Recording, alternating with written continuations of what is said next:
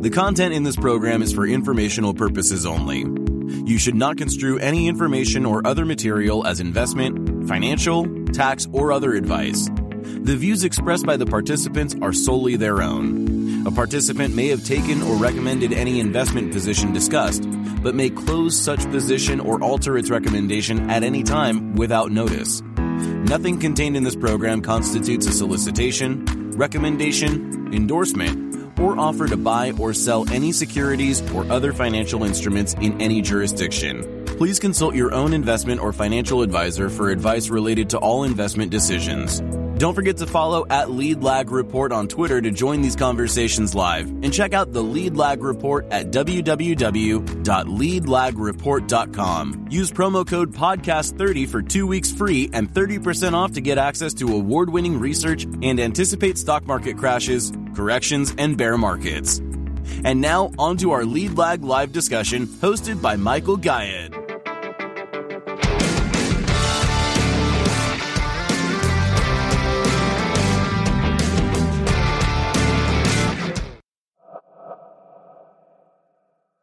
My name is Michael Guyad, publisher of the Lead Lag Report.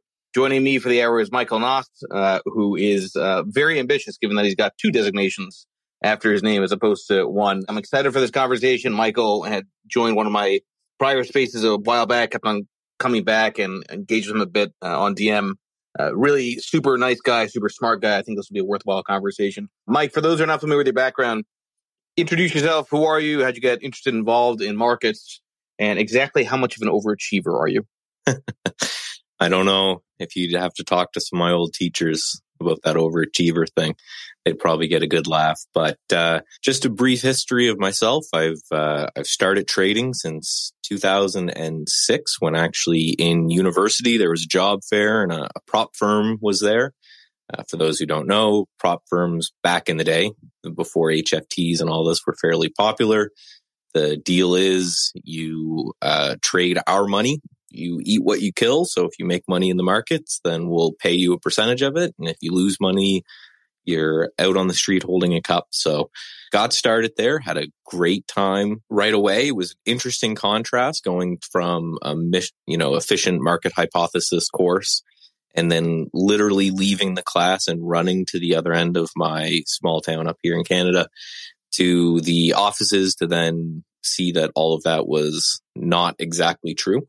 So I did that for a number of years. After the computerization of the market, a lot of these prop firms started to struggle. So the one I was working in shut down. I went and I worked in hedge fund administration for 10 years. So this was around the Bernie Madoff time when everyone was terrified and no one really trusted the fund or the accountants or anything. So there became an industry for basically independent and hired by the investor funds that would then go and talk to these hedge fund managers and look through their books and try to figure out what they were trading. So you combine all that Bernie Madoff stuff with the 2008 financial collapse.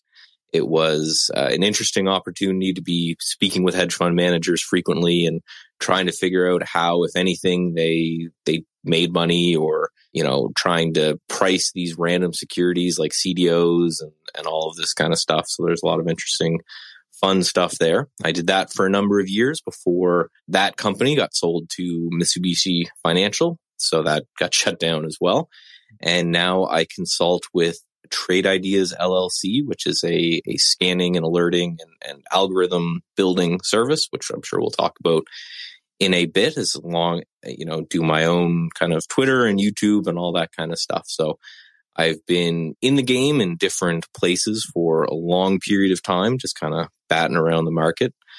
For the designations, right, I've got my CMT, I got turned on to that by a lot of the stuff that I saw coming out, one of which, Michael, is actually a fairly long time ago, or feels like a long time ago.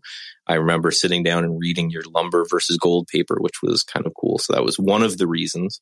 I like to see that there was a lot of people out there that were looking at the market as a little bit of a different way than, trying to tell a story or the financials of the company or something like that. And then the other one is the CAIA, which is an chartered alternative investment analyst. So this was more back in the hedge fund days when everyone was trying to figure out all these weird securities. So it's a little bit of a history about me to get us started. On the CAIA designation, I've considered doing that myself a while back. I get the sense that it may not be as in demand as it used to be because a lot of the alternative hedge fund edge, you can argue, really went away, especially with QE3, when it became a story of purely large cap, cheap beta. Do you think that we're maybe re-entering a phase where there's going to be interest in alternatives, or are we back to let's just go cheap Vanguard type funds? I think it may actually be coming back, right? So I'm going to play to my bias a little bit, still paying my dues after having this thing for 10 years. But, I think we're in agreement on this with a lot of the tweets I've seen you do that, just because the market may be done going down for a period of time doesn't mean it's going to go back up. And we may, us old folks who have been around and trading, investing during the great financial collapse, remember kind of the lost decades. And that, in my opinion, is the environment where a lot of this stuff will shine, right? So if people are going to get back into alternative, or as I call them, just weird investments, you think it would be around now, if anything, where just, buying and YOLOing tech that doesn't make any money or bankrupt video game stores and stuff like this is no longer going to work. I think it's going to be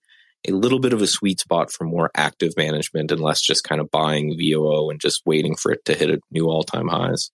All right. Now, of course, alternatives don't just necessarily have to be asset classes. It's really ultimately about providing an alternative return stream, which you can do, right, with an active, systematic strategy. So it doesn't have to necessarily be some exotic instrument. It can just be the sequence of returns, right? I always go back to path as ultimately what drives everything. And it's also, I think, underappreciated by a lot of the FinTwit community if they talk in terms of macro.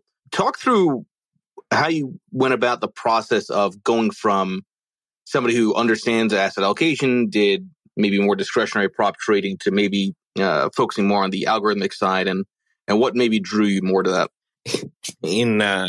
To put it shortly, it was kind of getting my butt kicked. So back in the day, so this is when I used to trade prop, just dating myself a bit here, but this was before even Reg NMS. For people who don't know, that was kind of a regulation that was put into the market to make sure that you couldn't really get filled outside of the bid ask, and did all of these things kind of post computerization of the market. So before all of this and before the HFTs and this kind of stuff, there was a lot of games you could play. I don't even know if I'd consider calling what I did in university and stuff trading so much. It was, there was no dark pools or really hidden orders or anything like that. You could see institutions buying or selling on the tape and on the level too. So we played a lot of these games, and they were very profitable games. And, they helped me pay for university and get a little kickstart in life and all of that. But they kind of completely went away as the market got more and more competitive and computerized and high frequency. So when I spent my years away from the market and always interested in investing and stuff and looking at different hedge funds, then when that company got bought out, I just sat back down and I said, okay, well, I'm just going to take my little bit of the buyout of this company and I'm going to just day trade it and everything will be fine. And, proceeded to go back to what I thought what worked before and what I assumed would just work again. And it absolutely didn't, right? I ended up getting, completely destroyed for a period of time. Thankfully, I understood risk management, so it wasn't that bad. Around that same time, I remember one fund that I went to. I used to go visit all these fund managers and sit down and say, as the guy who understood trading and markets, say, okay, what do you do? Where is your risk? And where would that potentially affect the investors that we have that are interested in allocating some money to your fund? And one of them, I remember, just completely knocked my socks off, because most hedge funds you went into, there was, tons of traders and a receptionist and Bloomberg terminals and really high-end operations. And one that I walked into, there was one guy in an office with just wearing shorts and a t-shirt in the middle of Manhattan, and had just a giant big button on his desk, like a big red button. I remember asking him just right away, what's that button for? And he says, that's for, God forbid, another plane hits a tower or something like this. And when I went to talk to him about what he was doing, it was the first kind of fully, I don't want to say black box, but the fully systematic fund that I ever really looked at. And when I was going over his returns and what he was doing, it was not only market beating, but he just seemed to have kind of the best life of all of the traders that I saw. He wasn't, he didn't have obvious signs of hypertension and wasn't running around screaming at his traders and this kind of thing. So I had a really good conversation with this guy, and we went out to drinks and everything. And it seemed like this was kind of the thing that I wanted to target. So when I was going back and trying to trade for myself again, I remembered this one trader, and I said, okay, even if this might not be the most, profitable way to trade, I'm sure there's traders that are more discretionary who could beat me any day of the week. It just seems to be kind of the best life because you're detaching yourself from a lot of the decision making, right? And, if you're not on FinTwit, people aren't yelling at you all of the time, then it makes for a pretty easy existence when you're simply following your rules, right? You have them, over the long run, you'll end up with some outperformance, with some alpha, and you're just kind of sitting back and letting that happen. The problem, I think, is, to your point about if you're not on FinTwit, is that if you are on FinTwit, people don't seemingly really understand what rules-based means, and they then can't separate out the analysts from the results, which are a function of the rules, not the architect of the rules. Yes, but,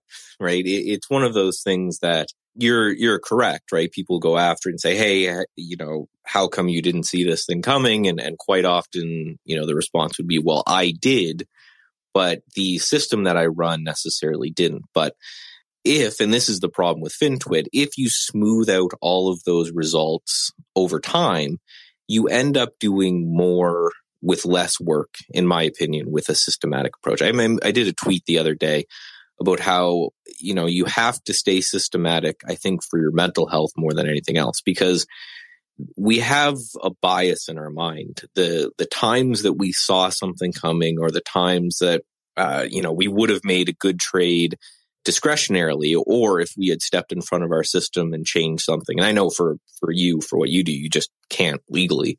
But the times that I would have stepped in and changed something or overwrote based off what I saw, it's easy to remember those, but then you forget all of the times that you would have also stepped in and done something, and that would have created a loss or an underperformance in the long run. So, I think a lot of this, when it comes to people not understanding or people, having a hard time with dealing with systematic returns and understanding that, again, they may not be as good as, the best discretionary trader out there. But, sometimes I would even doubt a lot of the things that you see about discretionary trading. But in the long run, not only is the systematic trader probably, in my opinion, going to come out ahead, not only financially, but mentally, but then at the same time, you're talking scalability, you're talking, the most important asset we have, which is our time.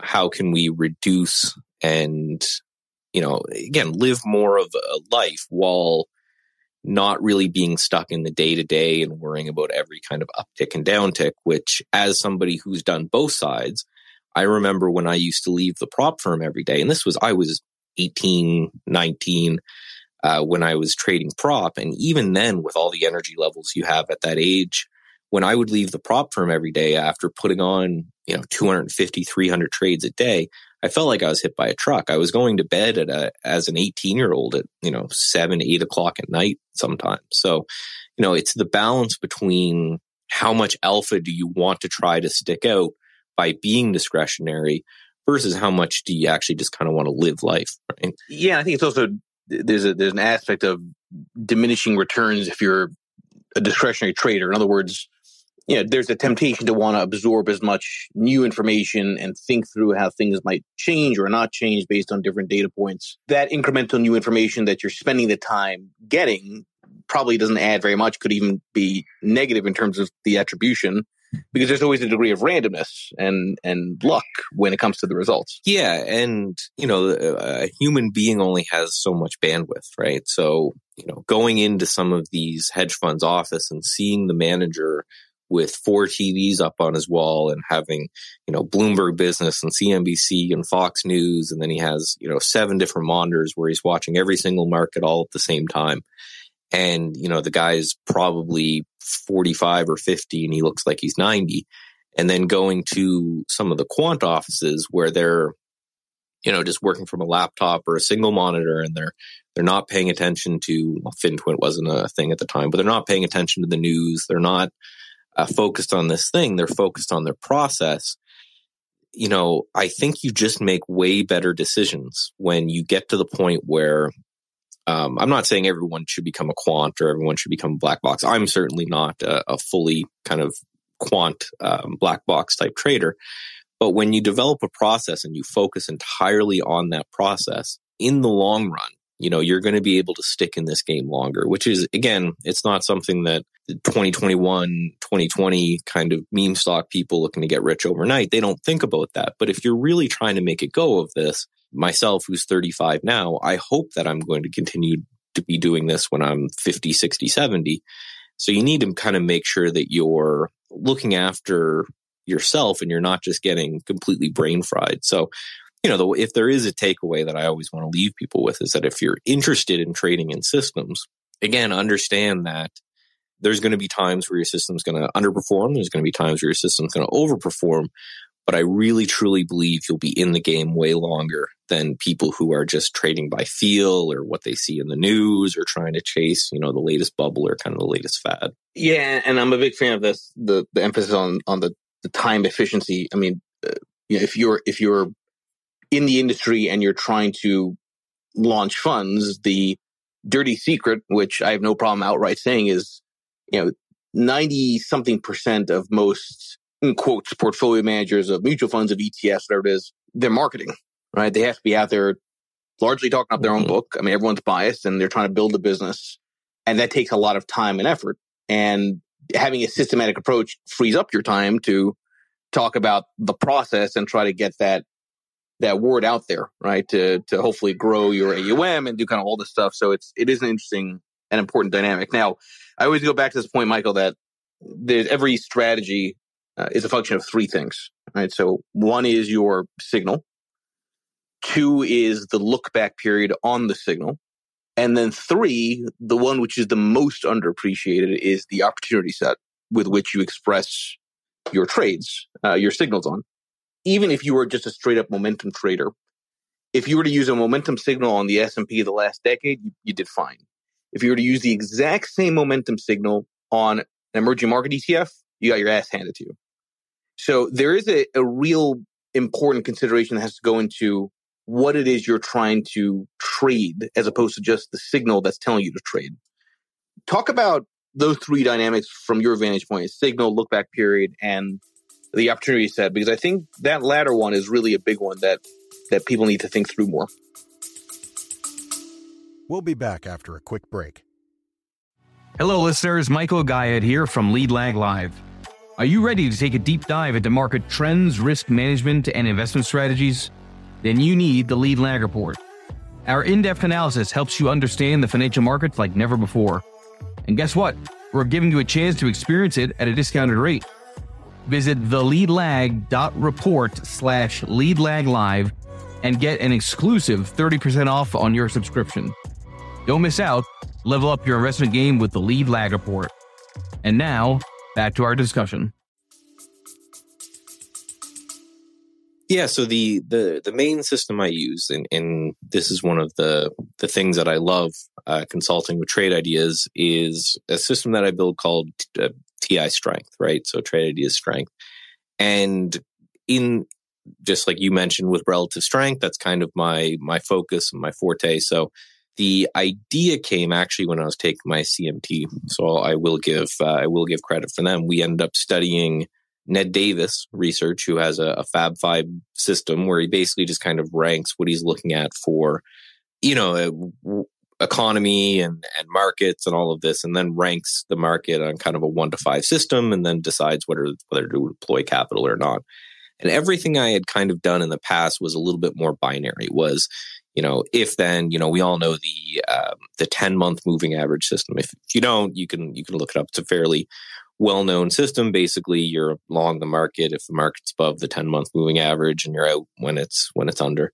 For myself, I'm a little bit more short-term than I think probably yourself. Well, definitely yourself, and then maybe a bit of the audience. My whole time is in the measure of weeks to maybe a month. So, but by the way, so so the time frame actually for my own approach is more akin to that. It's not really long term at all, which actually has been the problem, right? Because if you were to use a 10-month moving average, you would have probably done better off with the major trends in large cap. Whereas if you were very short term, where there's a lot more noise in emerging markets or small caps, that's where the death by 1,000 cuts kind of kicks in. Yeah, and I felt that in the system that I came up with this year, focused on basically entirely U.S. stocks. Right, it's just the data set that I had to play with, and it's kind of my focus as well. So using the kind of a ranking system and understanding that the goal is to be always invested.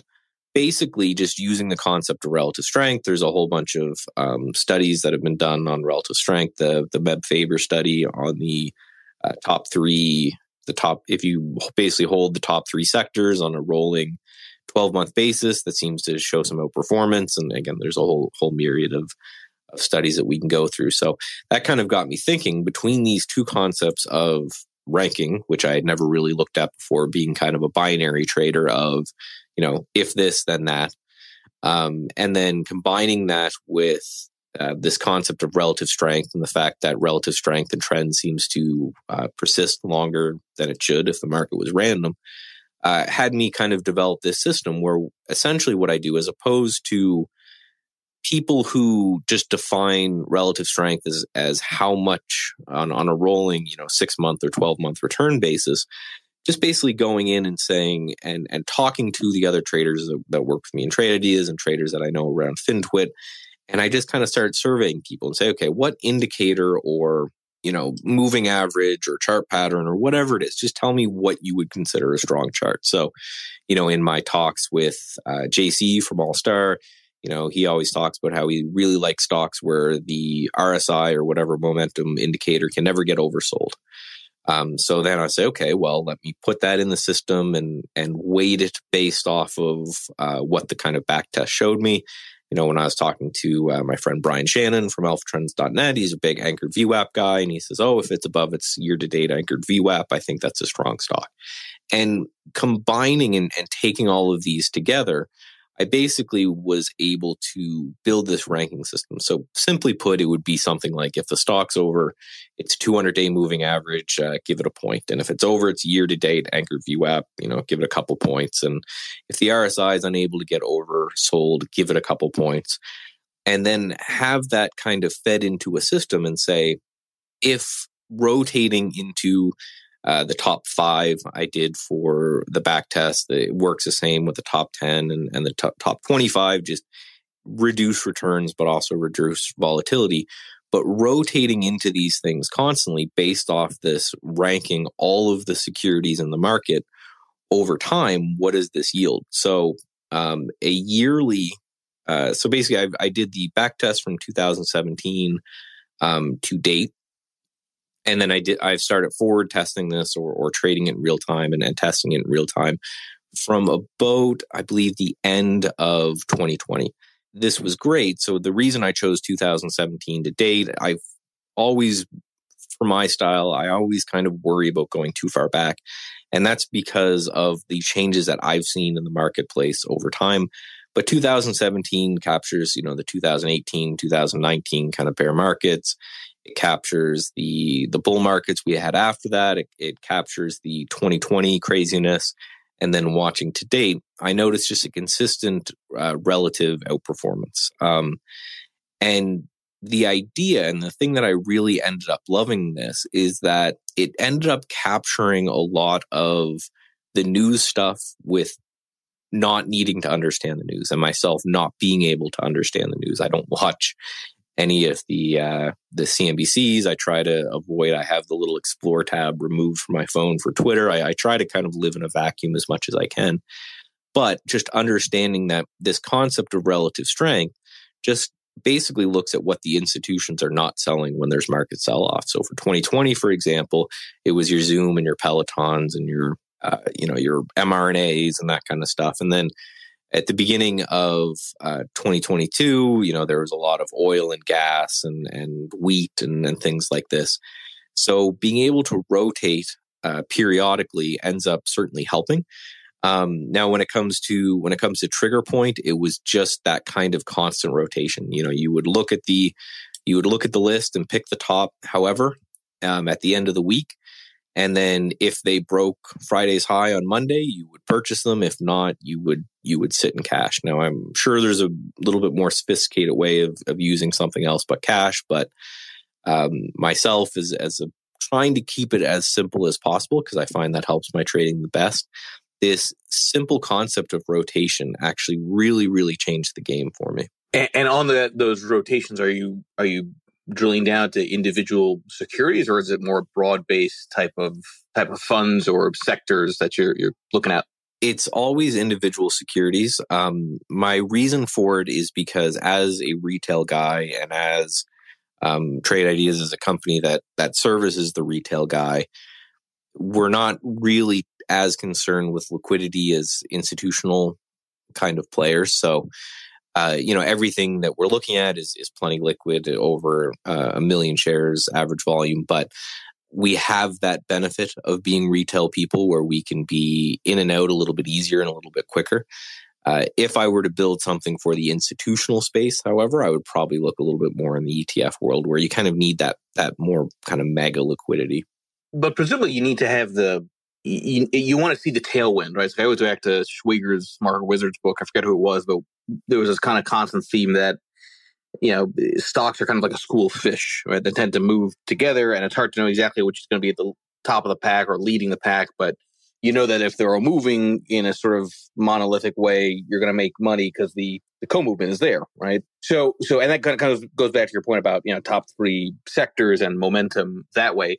In terms of the last year, given how, I would argue, frustrating it had been, at least in my world, what were some of the things that your own system was picking up on, and where were you positioning and how?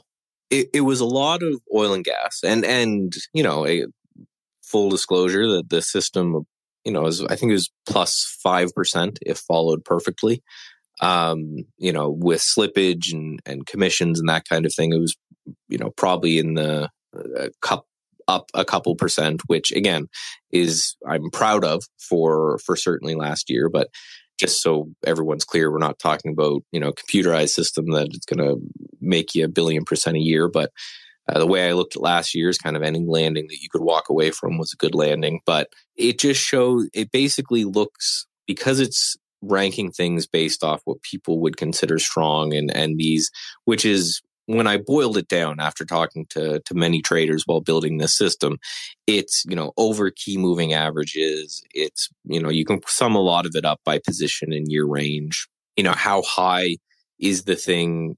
We know that buying 52-week highs and selling 52 weeks lows works way better than the opposite in the long run. So just by doing that, by ranking all of the stocks in the market, you're right, you generally see themes, right? So what the system tries to do is tries not to weight too heavy in a sector. So, if this top 25 symbols are all oil and gas, it will buy the top 1, maybe 2 from oil and gas, and then it will go down to try to look at gold or look at something like this when it comes to trying to diversify in some kind of respect, again, as a system for retail traders. But it was the beauty of this, and I actually wrote an article for the CMT, Technically Speaking, when I went through the entire back test, is you will be shocked if you really focus on relative strength, how it understands the news way better than you do. And I believe this is just because, right, basically when you're trading relative strength, you're piggybacking off large institutions that have MBAs that study the news and go through all this kind of stuff, right? They do all of this for you. So I don't need to understand why Zoom wasn't getting sold with the rest of the market in March of 2020. I don't need to understand why oil and gas wasn't really being sold with the market in the beginning of 2022. But just by sorting things by how strong they are and by sorting by relative strength, again, my theory about why it works is that you're basically just piggybacking on what's happening. And then there's the concept of tax loss harvesting, right? Near the end of the year, we saw basically all the beaten up stocks get even worse. You had that crash call that was awesome. And I think what happened there is if you're a hedge fund manager and you're down 80% on one position, and if you sell that, you get to recoup a little bit of tax credits from the man. And then if you're up on your oil and gas plays, if you sell those, you have to pay the government. It just kind of makes sense. So there's a lot of headwinds and tailwinds when it comes to why relative strength works without needing to understand the news, and just puts you in the stuff that the news would be talking about anyway. We'll be back after a quick break. Foodies unite with How You Dish. It's social media with a secret sauce. Food, the world's first network for food enthusiasts. How You Dish connects foodies across the world. Share kitchen tips and recipe hacks. Discover hidden gem food joints and street food. Find foodies like you. Connect, chat, and organize meetups. How You Dish makes it simple to connect through food anywhere in the world. So, how do you dish? Download How You Dish on the Apple App Store now. Oh, I appreciate you saying crash call, but as I always say, it was conditions. It wasn't a crash, but also I used the word imminent back then because the relative strength of the leading indicators of volatility were also very extended. So in my mind, and given the sentiment and all the other things you just mentioned, when I put that thread out, it was like, if it's going to happen, it's going to happen now, right? Because otherwise lumber would start turning back because it's massively oversold. Utilities would start turning back because it's massively overbought, right? And we'll talk about how that I think is playing out into this year, but there are some interesting, big, I would argue, relative movements that are starting to take place as everybody is still very, I think, bearish sentiment-wise. We'll touch on that. So just so people know how I generally use this system, and that's why I said, the back tests if the system is followed perfectly. I combine this with kind of old school technical analysis where, I'll use the list as my guide and say, okay, I know these names have a statistical advantage because they're relatively strong and I've tested everything in this list. Now let me go through and take a look at them. The only use that I've seen for technical or for Fibonacci's that I've seen work consistently is in profit targets when there's no other kind of thing to look at. So, and I think JC does this a lot where he will use the 1618 projection on stocks that are making new highs or new all-time highs as a way to go. I personally, and I know there's a lot of technicians that will yell at me for this, but I personally believe a lot of the self-fulfilling prophecy stuff when it comes to technical analysis, people, gold, for example, I think is doing well now because there's probably a lot of allocation occurring to it in investment advisors and that kind of thing, because they look back at the last year and they want the back test to look good. And they say to their clients, okay, if you were in gold, you would have done better than being in tech or something. So let's allocate you to a lot of gold. So I believe there's a lot of that going on. So if a Fibonacci is easy and well noticed on the chart, then possibly. But I just find it a little bit too subjective for me. And I know myself in my own personal trading is that the more subjective something gets, the more I'll get in trouble with it. Yeah, by the way, I'll add a quick note on that because I'll be very forthright with this.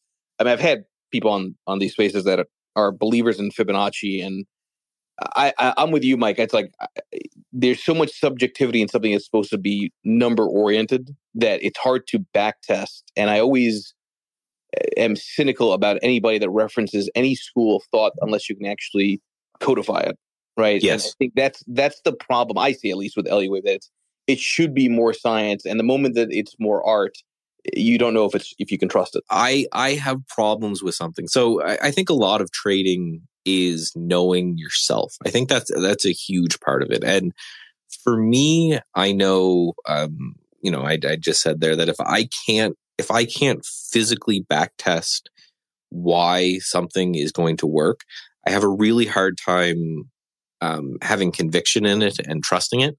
It's way easier for me to suffer drawdowns. It's way easier for me to, kind of get my ass kicked around if I know that I have done the work and I have tested my system. And over the long run, it will end up working out. So when it comes to something like Fibonacci's and things like this, I get a really hard time. Even I think it's way easier to back test something like your traditional chart patterns, bull flags and bear flags and things like this than the actual projections out there. So when it comes to, and you mentioned just using the Fibonacci as kind of the profit target type of thing. For me, I generally just want to try not to predict, is part of my goal as well. So what I'll do more for profit targets or profit taking is take a look from some sort of trailing metric, a moving average or an ATR trailing stop or something like that. Because again, these are things that I can look at and I can quantify, and I can go back on all of my trading history and say, hey, if I had done XYZ, how would it have worked?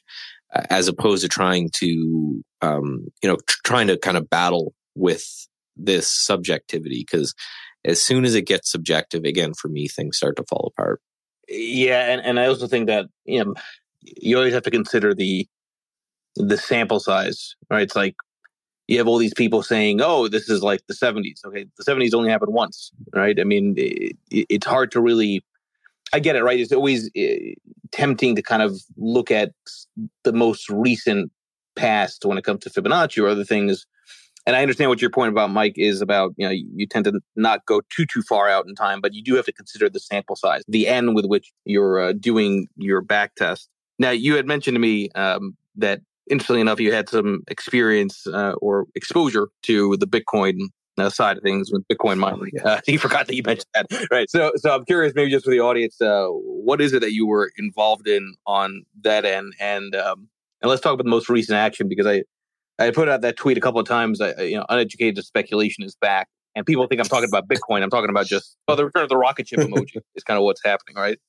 So just talk about that background real quick. Well, it's funny just to go on the rocket ship emoji thing. I would love, I'm not a programmer, but if I was, I think it would be absolutely hilarious to have somebody back test, scrub Twitter and back test the amount of rocket ship emojis as some sort of oscillator. The only perfect strategy that would exist. Exactly. Yeah. This many rocket ships sell. When the rocket ships stop by, you're probably going to be a billionaire in no time. But yeah, my Bitcoin history was hilarious.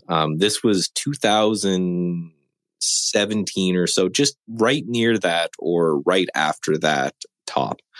The first top, there was a benefit of living in Canada and being Canadian is that currently still, but in the beginning, we were really big on the mining. We were a place that miners would go a lot because we have the advantage of fairly cheap power combined with the fact that it's cold, right? And Bitcoin miners run hot and they run a lot of power. So I was approached by a gentleman in my area who was basically trying to build the, Goldman Sachs of crypto.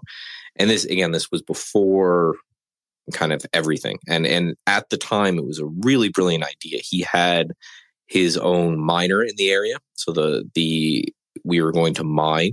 He was also a cybersecurity expert and had hired a bunch of other cybersecurity experts. So people who had worked with CSIS, which is the Canadian, CIA or NSA equivalent. He had helped design the software for Europe to help keep the missile dorks closed. Like, these guys were serious business. And this was before there was really, Trezors as a cold storage solution were just coming out, right? Just to date everything that was going on. So we created this thing, and my role was to help with the risk management, to trade out of the coins that were being sold, and to help build arbitrage strategies. Because back then there still was, you could, the Sam Bankman-Fried guy, this is basically how he got started, where you could buy Bitcoin on one exchange, sell it on the other exchange, and actually have a spread enough that there was enough to profit on. But all of this was amazing. And we were actually one of the first, if not the first company that was actually promised full insurance on coins from Lloyd's of London, which is a massive insurance firm. They ended up, walking through our offices and looking at our contingency plans and how we were going to store it. And, it was like a nuclear key solution where you had to get 5 of us in a room at the same time to put in a code. And then we had codes to put in if we were under duress. It was a whole thing. It was actually a really fun ride. It's kind of interesting that you look at the other side of the crypto world, and I got to see that as well, where we were bought by a company out of Spokane, ended up buying our company because they liked what we did. But then watching this gentleman who had bought us was the fanatical side of crypto. I was, as the market was crashing, I was the whole time saying, hey, we should sell our crypto reserves that we had mined at the time, getting in fights with this guy all along the way. Ended up doing some, weird, freaky loans, all this stuff. You can look a lot of this stuff up to. The Hyperblock was the end of the company, was traded on the Canadian Stock Exchange, which is kind of like the pink sheet boards for Canada, and ended up going under. So I got to see the innovation, to the cool ideas, to the really interesting people working in crypto and what they were trying to do, which was interesting and noble at the time, and then seeing the large money and the fanatical ownership and everything come in and crush it all down. So I basically got to see like a little FTX in real time. It was fun as somebody who was at least young at the time, because I had taken a lot of my compensation in share certificates for now a company that's not worth anything. By the way, that term fanatical, I hit on that all throughout the last year and a half, 2 years, right? That when an investment becomes religion, it's time to lose faith. Mm-hmm. And that's a real benefit of the systematic trading, right? Because presumably, if you were systematic the last 2 years in the cryptocurrency space, you were following either a simple momentum trigger or even a moving average trigger, you'd be way out ahead relative to the holders. Well, and it's funny, this kind of long history that I have in this market, it all comes back to that same concept where, and I think it might just be, you have to be in this game for a while. You have to be an old man.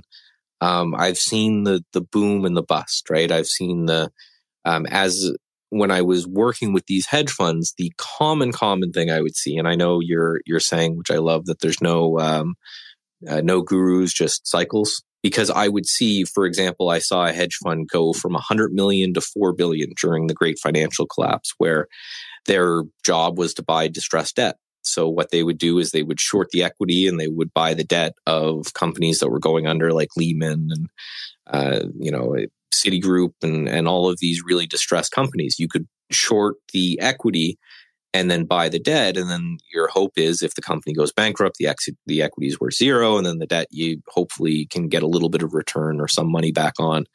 And they did phenomenally, and they raised a whole bunch of money. But when the market recovered and there wasn't so much distressed debt to find, then it goes bankrupt. And I saw this kind of over and over and over again with different things. And it brought me back to this one guy sitting with his feet up in the middle of Manhattan. He was actually in the Lipstick Building, funny enough, who just had a system. And it was a very simple momentum-based trend-following system.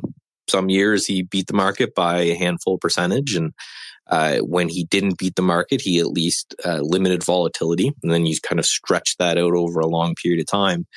And, do you want to be the guy who kind of burns hot and burns out? Or do you want to be the guy who continues to do well and perform and make alpha, but is always there to kind of fight another day? That also relates to something that I really do believe, which is that they say that hope is not a strategy. You often hear that line, hope is not a strategy.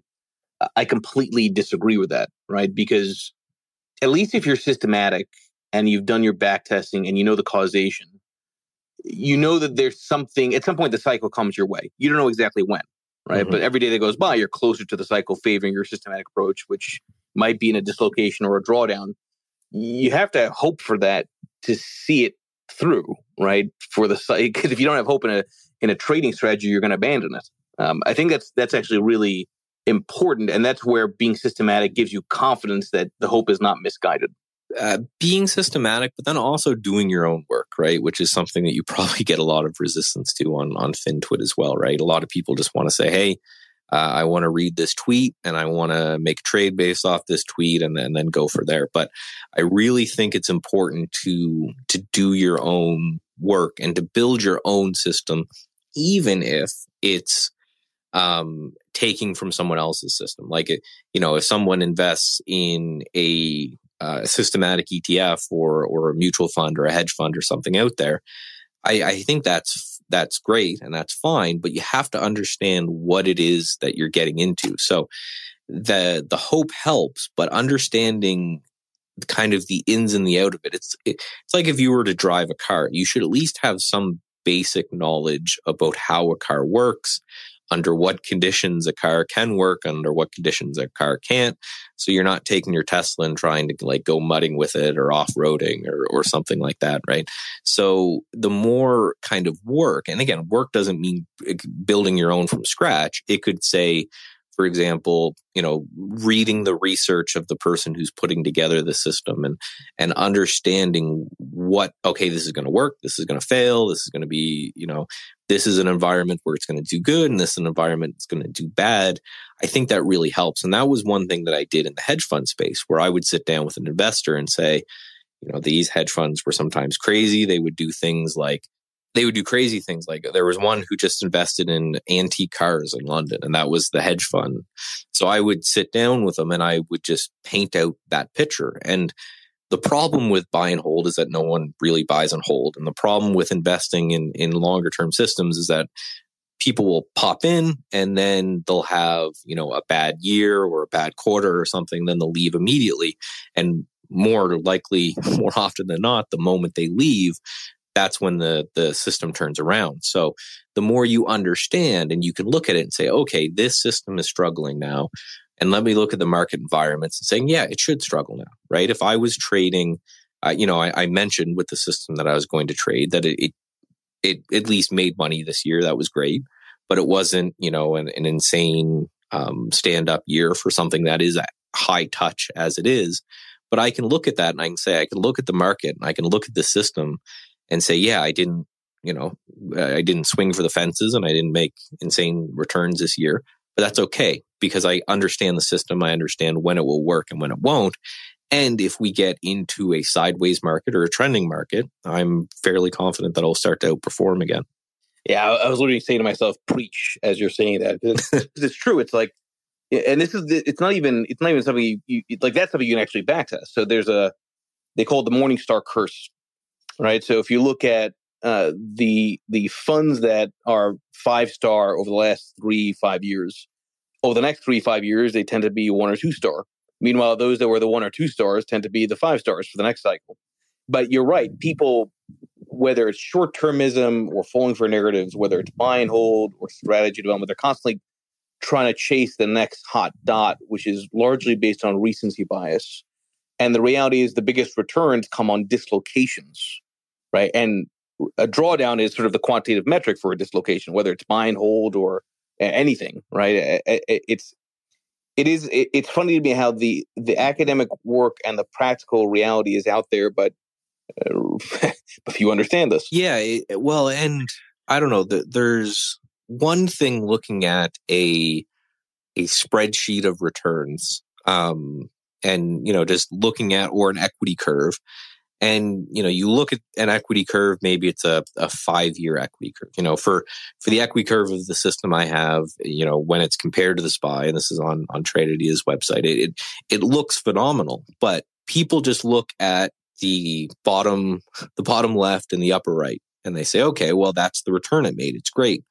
But they don't, it's one thing to look at that equity curve, and then it's the next thing to go through and say, oh, here's a 4-month period of time with negative or stagnant returns. And then here's the 2020 crash where, the drawdown of the system was 20%. And even if they do that, even if they go through and do that work and they look at it, it's one thing to look at that. And then it's the other thing to actually kind of feel it, right? So when there's a system out there and say the average drawdown of the system is 10%, you look at that and you say, oh, that's fine, just down 10%, that I can deal with that. But so when you're actually sitting there down 10%, that's generally when the person who hasn't done the work capitulates, right, gets out, and then, they're chasing the next fund that didn't draw down that 10% in that period of time.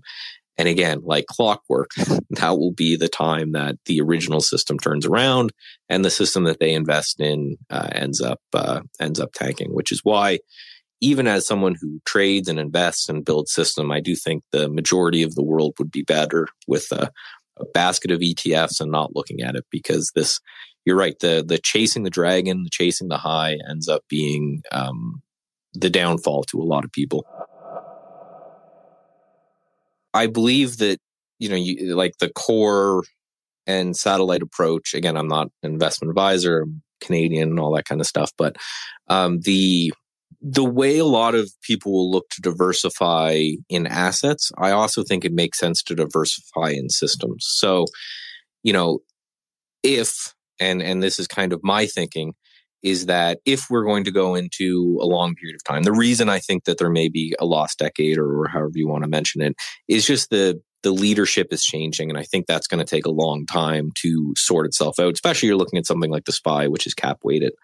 But you're right. I think a diversification of active and passive is kind of the way to hedge all of your bets. Because, during 2000 or 2020 and all of those things, if you weren't in a cap weighted index the entire time, it was hard to have any kind of outperformance. But if we're going to go into a lost decade or a lost period of quarters or years, then not being in something that is systematic and kind of rotational is going to make you underperform. So what I will just say is that as you increase the touch of any system, as you increase the amount of times that you interact with a system or the amount of times the system trades, you're generally increasing overall risk in kind of some way. So again, just to cover my butt here, if I was looking at myself and I was managing a system like that, I would do exactly what you're talking about and diversify across passive and active. So allocate X amount to passive, allocate X amount to active.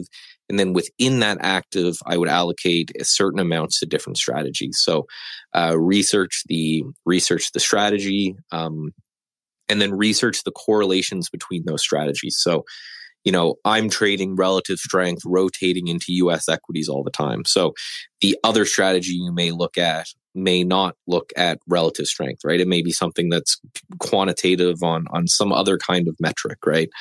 And that correlation, I think, will be everything, because if you're in passive and then you're, that's left alone, and you're in the active side of things, but there's like, you pick 5 active strategies and it turns out those 5 active strategies are all doing roughly the same thing, then you might as well have just kind of picked one and stuck with it. So when I was advising clients and talking to clients in kind of the hedge fund space, it was all about how this particular fund made money and then comparing that to the other funds they were in, because hedge fund investors aren't all in one fund. They generally have a lot of stuff kind of spread around. So, if the guy was a quantitative kind of day trader and, the rest of their holdings they had were longer term in nature, that would be a good fit, because there should be some kind of type of diversification there. But yeah, I think diversification amongst systems is even more important than diversification amongst assets, because we know in crashes, there's a lot of correlational that's kind of going to one, but that's my opinion on it. Yeah, no, and that's maybe a good transition for the final few minutes here, Mike. So I put a whole thread out on this. People, again, don't seem to understand chronology when it comes to analyzing things that change daily based on conditions and probabilities. Last week, for whatever it's worth, I don't know how you view it, I think it was actually a pretty important one in that, from a relative strength perspective, again, with the caveat that it's just 1 week, all the right things started happening that favor the bulls in the near term. So you look at discretionary against staples, big relative move. You look at utilities against the market, big relative move on the downside. Lumber to gold, big relative move on the upside. So, it seems to me like there's a sentiment shift happening. Now, yes, it's coinciding with hope that inflation's coming down, no disagreements. But what's your take on where we are near term? Do you think that we're in a higher risk condition still, or could this surprise people on the upside? I think definitely surprise on the upside.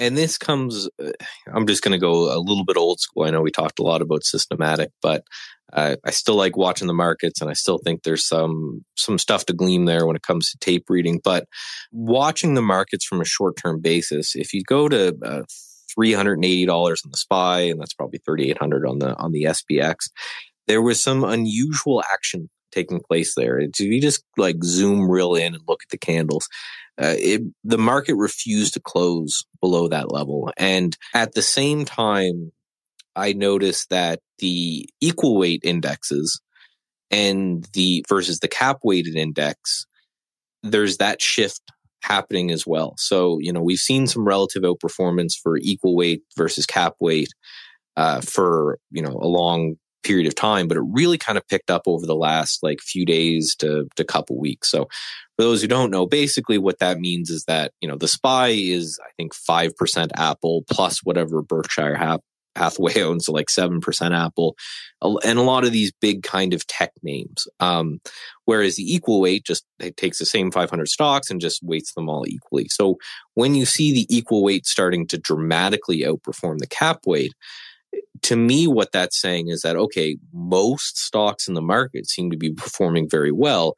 It's just these big names that are kind of weighing everything down. And because everyone looks at the S&P 500 or in the SPY and not going through the individual sectors and not going through the individual names, I think it leads to this problem of people are a little bit more worried, in my opinion, than they maybe should be. So I hate the term, but it probably is going to be a stock picker's market for the next period of time if this trend is going to continue.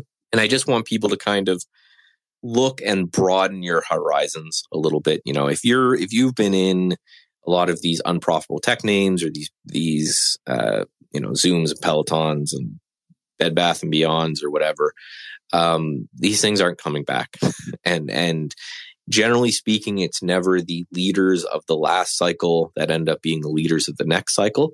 So if you're someone who's kind of stuck in your ways and I'm going to judge the market, and the market to me is big cap tech, and the market to me is the Qs and things like that, then I still think you do have a reason to be worried. But if you're someone who's okay with, cycling between different assets, and if you're someone who's okay with just trading whatever is relatively strong at the time, I think, and I'm talking my book here with my system, but I think we're going to be in for a bit of an interesting time. Yeah, I'm agreeing with you guys. So there's sort of, at least for me, there's long, intermediate, short. I always go back to long term. It's very hard to anticipate, but there's, I think, some pretty big dynamics happening that are only going to be clear with a few years down the line. One, I always go back to the simplest answer is the right one.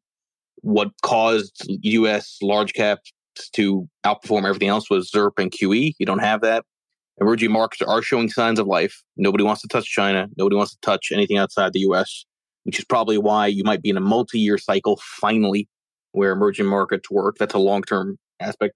Short-term, I'm with you. I think, the conditions are there for a continuation higher, surprising on the upside. But I keep going back to, I think at some point this year, there's a credit event. If you are a believer that we are still in a bear market, you haven't had the VIX spike, you haven't had that credit spread blowout, the fact that a lot of COVID loans start maturing, in the next year or so, if that rollover happens on higher interest rates and the market anticipates that 9 months out, then you probably have some kind of high vol spike coming. But at least in the near term, I think you're probably okay. And it sounds like you largely agree with that. Yeah, I think we're in agreement there. I am worried about the credit event as well. Now, this is going to be some of my home country bias, but in Canada, we have fixed rate mortgages. I think you guys have them for 25 years down there, and we have them for 5. So the Canadian housing market has been absolutely insane. I've just, personal example, I've been in this house for 3 years and the price doubled. And with the interest rates as high as they are, when you get these rollover in loans, and I'm sure there's some loans in the States that will have the same kind of rollover, it feels kind of 2080 where you're going to have this period of time where maybe people could afford whatever they had before, and then interest rates increase.